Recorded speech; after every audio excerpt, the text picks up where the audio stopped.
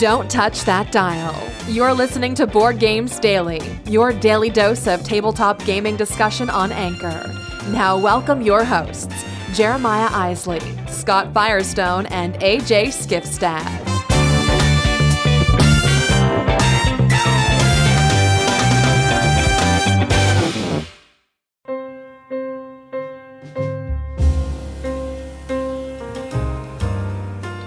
Good morning, everyone. Or maybe it's afternoon or evening. Who knows?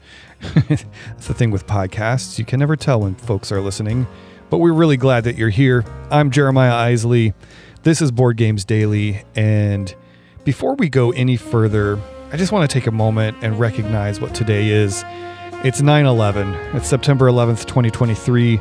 22 years ago is when the World Trade Center attacks happened. And it's hard to believe it's been that long, but we just wanted to take a moment and remember the lives that were lost, and of course the heroes that rushed in to try to save as many folks as they possibly could on that stunningly tragic day.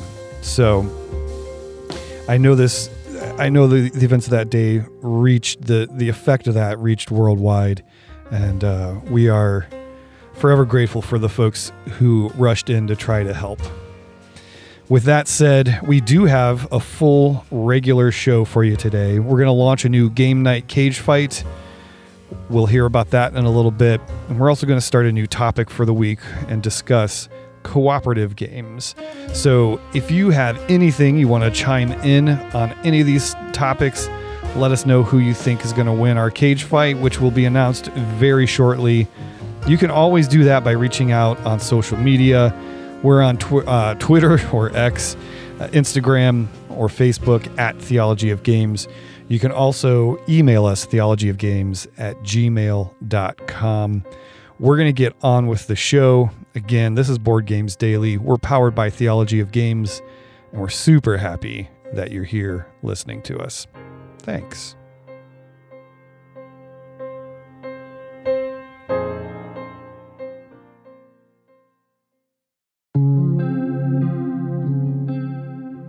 Hey everyone, Jeremiah back here. I'm going to bring you this week's topic, which is cooperative games. So I'm going to break this little segment into two segments, and I'm going to talk just about cooperative games in general, and then I'm going to talk about like one of my all-time favorite cooperative games. So cooperative games, like I actually really like cooperative games. I'm a very competitive person, so like obviously I love all kinds of board games, you know, 2-player, head-to-head, you know, team games. Like to me, like Captain Sonar is almost like dual cooperative games. Like there's two, like if you have the full 8 players, you got these 2 teams of 4. So like the team has to cooperate and like there's teamwork that's involved, which I think is like one of my favorite parts about cooperative games is like that teamwork aspect. I love people kind of playing a role and fitting in and finding ways to help the team and help accomplish a goal. And it doesn't have to be like one person like just slugging it out and doing the whole thing themselves, right?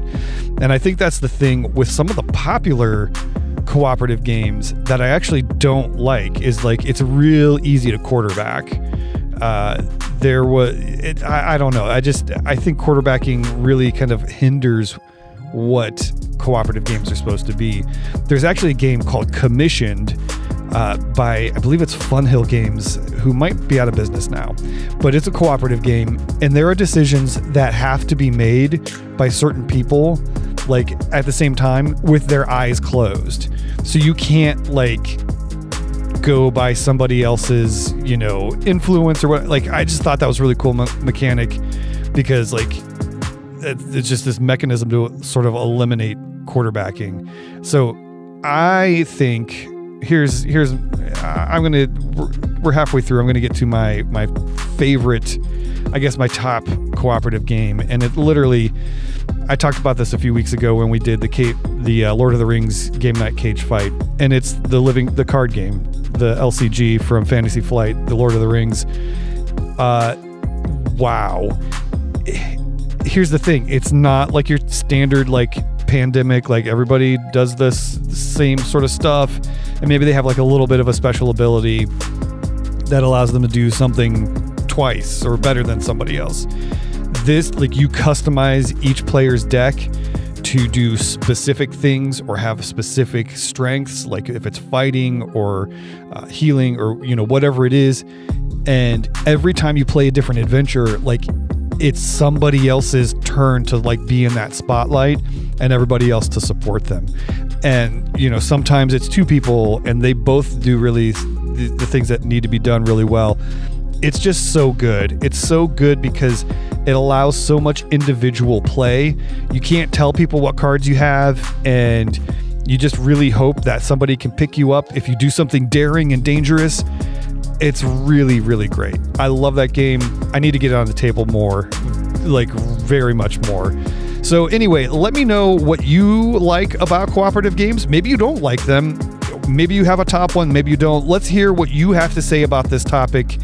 You know how to find us. Get out there on social media at Theology of Games, and let's hear what you got to say. Thanks so much for listening. We'll be back with more.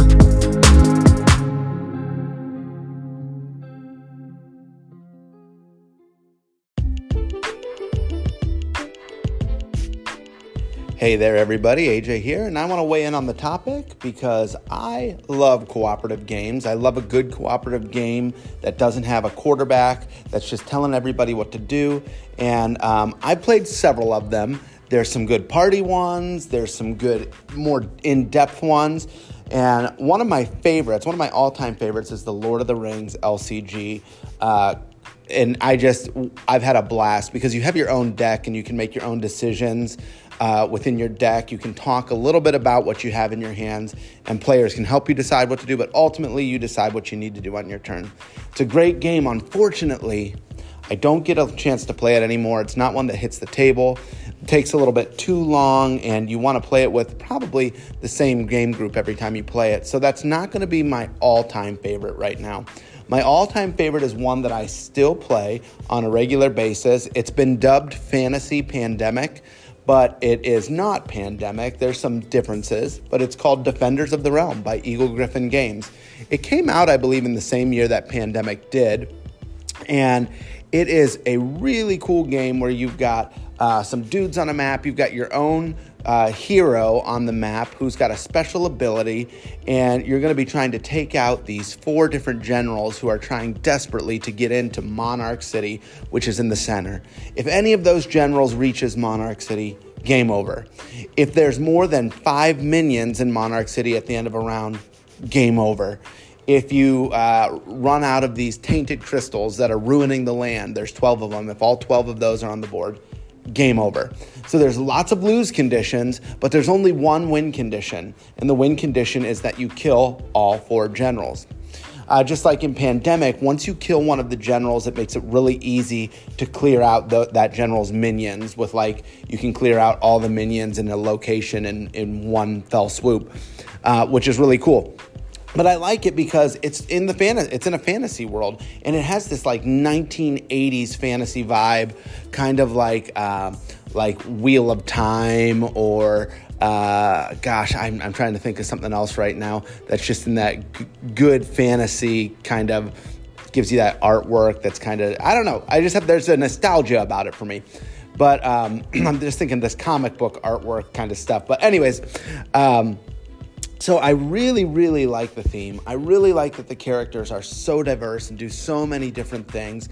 I've got the dragon expansion for it, where you can just play with these 4 terrorizing dragons that are coming after you, and they're super hard to destroy. In that expansion, it gives you many different scenarios. The minions will have different abilities and ways that you have to kill them and fight them. And it's all done through card play, where you're trying to gather a certain number of cards. That'll tell you how many dice you can roll against a general. If you team up and you're in the same area fighting a general, you can combine cards. It's a really, really, really good game. I still have a ton of fun playing it, and I love putting it on the table because it's absolutely beautiful.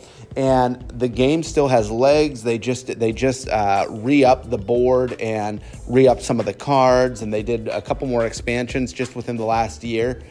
So if you haven't checked out Defenders of the Realm yet, it's worth a try, and it's different enough from Pandemic that I think you're really going to enjoy it, especially if you like a fantasy theme. That's Defenders of the Realm. It's my favorite co-op game. So let's wait to hear what the rest of the guys say this week about theirs. All right, that's it for now.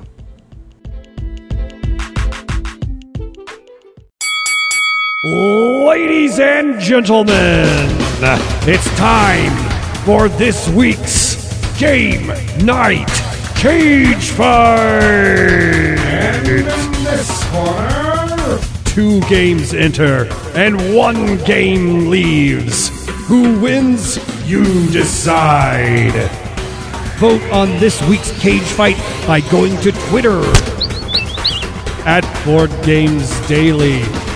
Or call in 216-352-3864. Winner and still champion.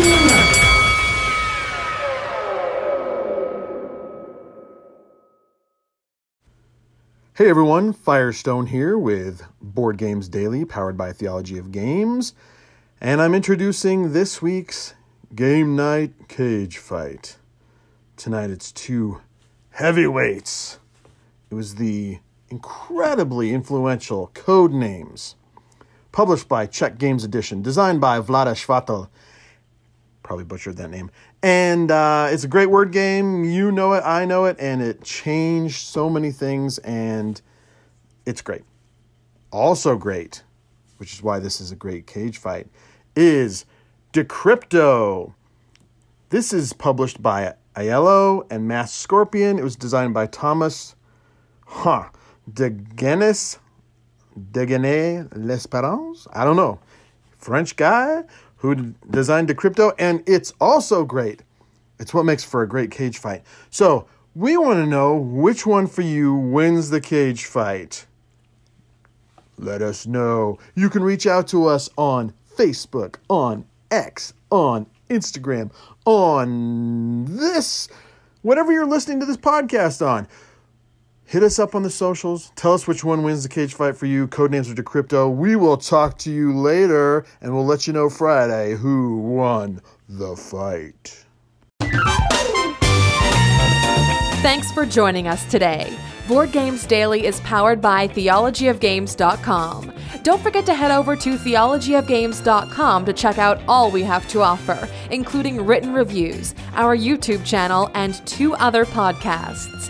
If you enjoyed this show, don't forget to subscribe, rate, and review us on iTunes, Google Play, or wherever you're listening. Thanks for listening, and go put a game on the table.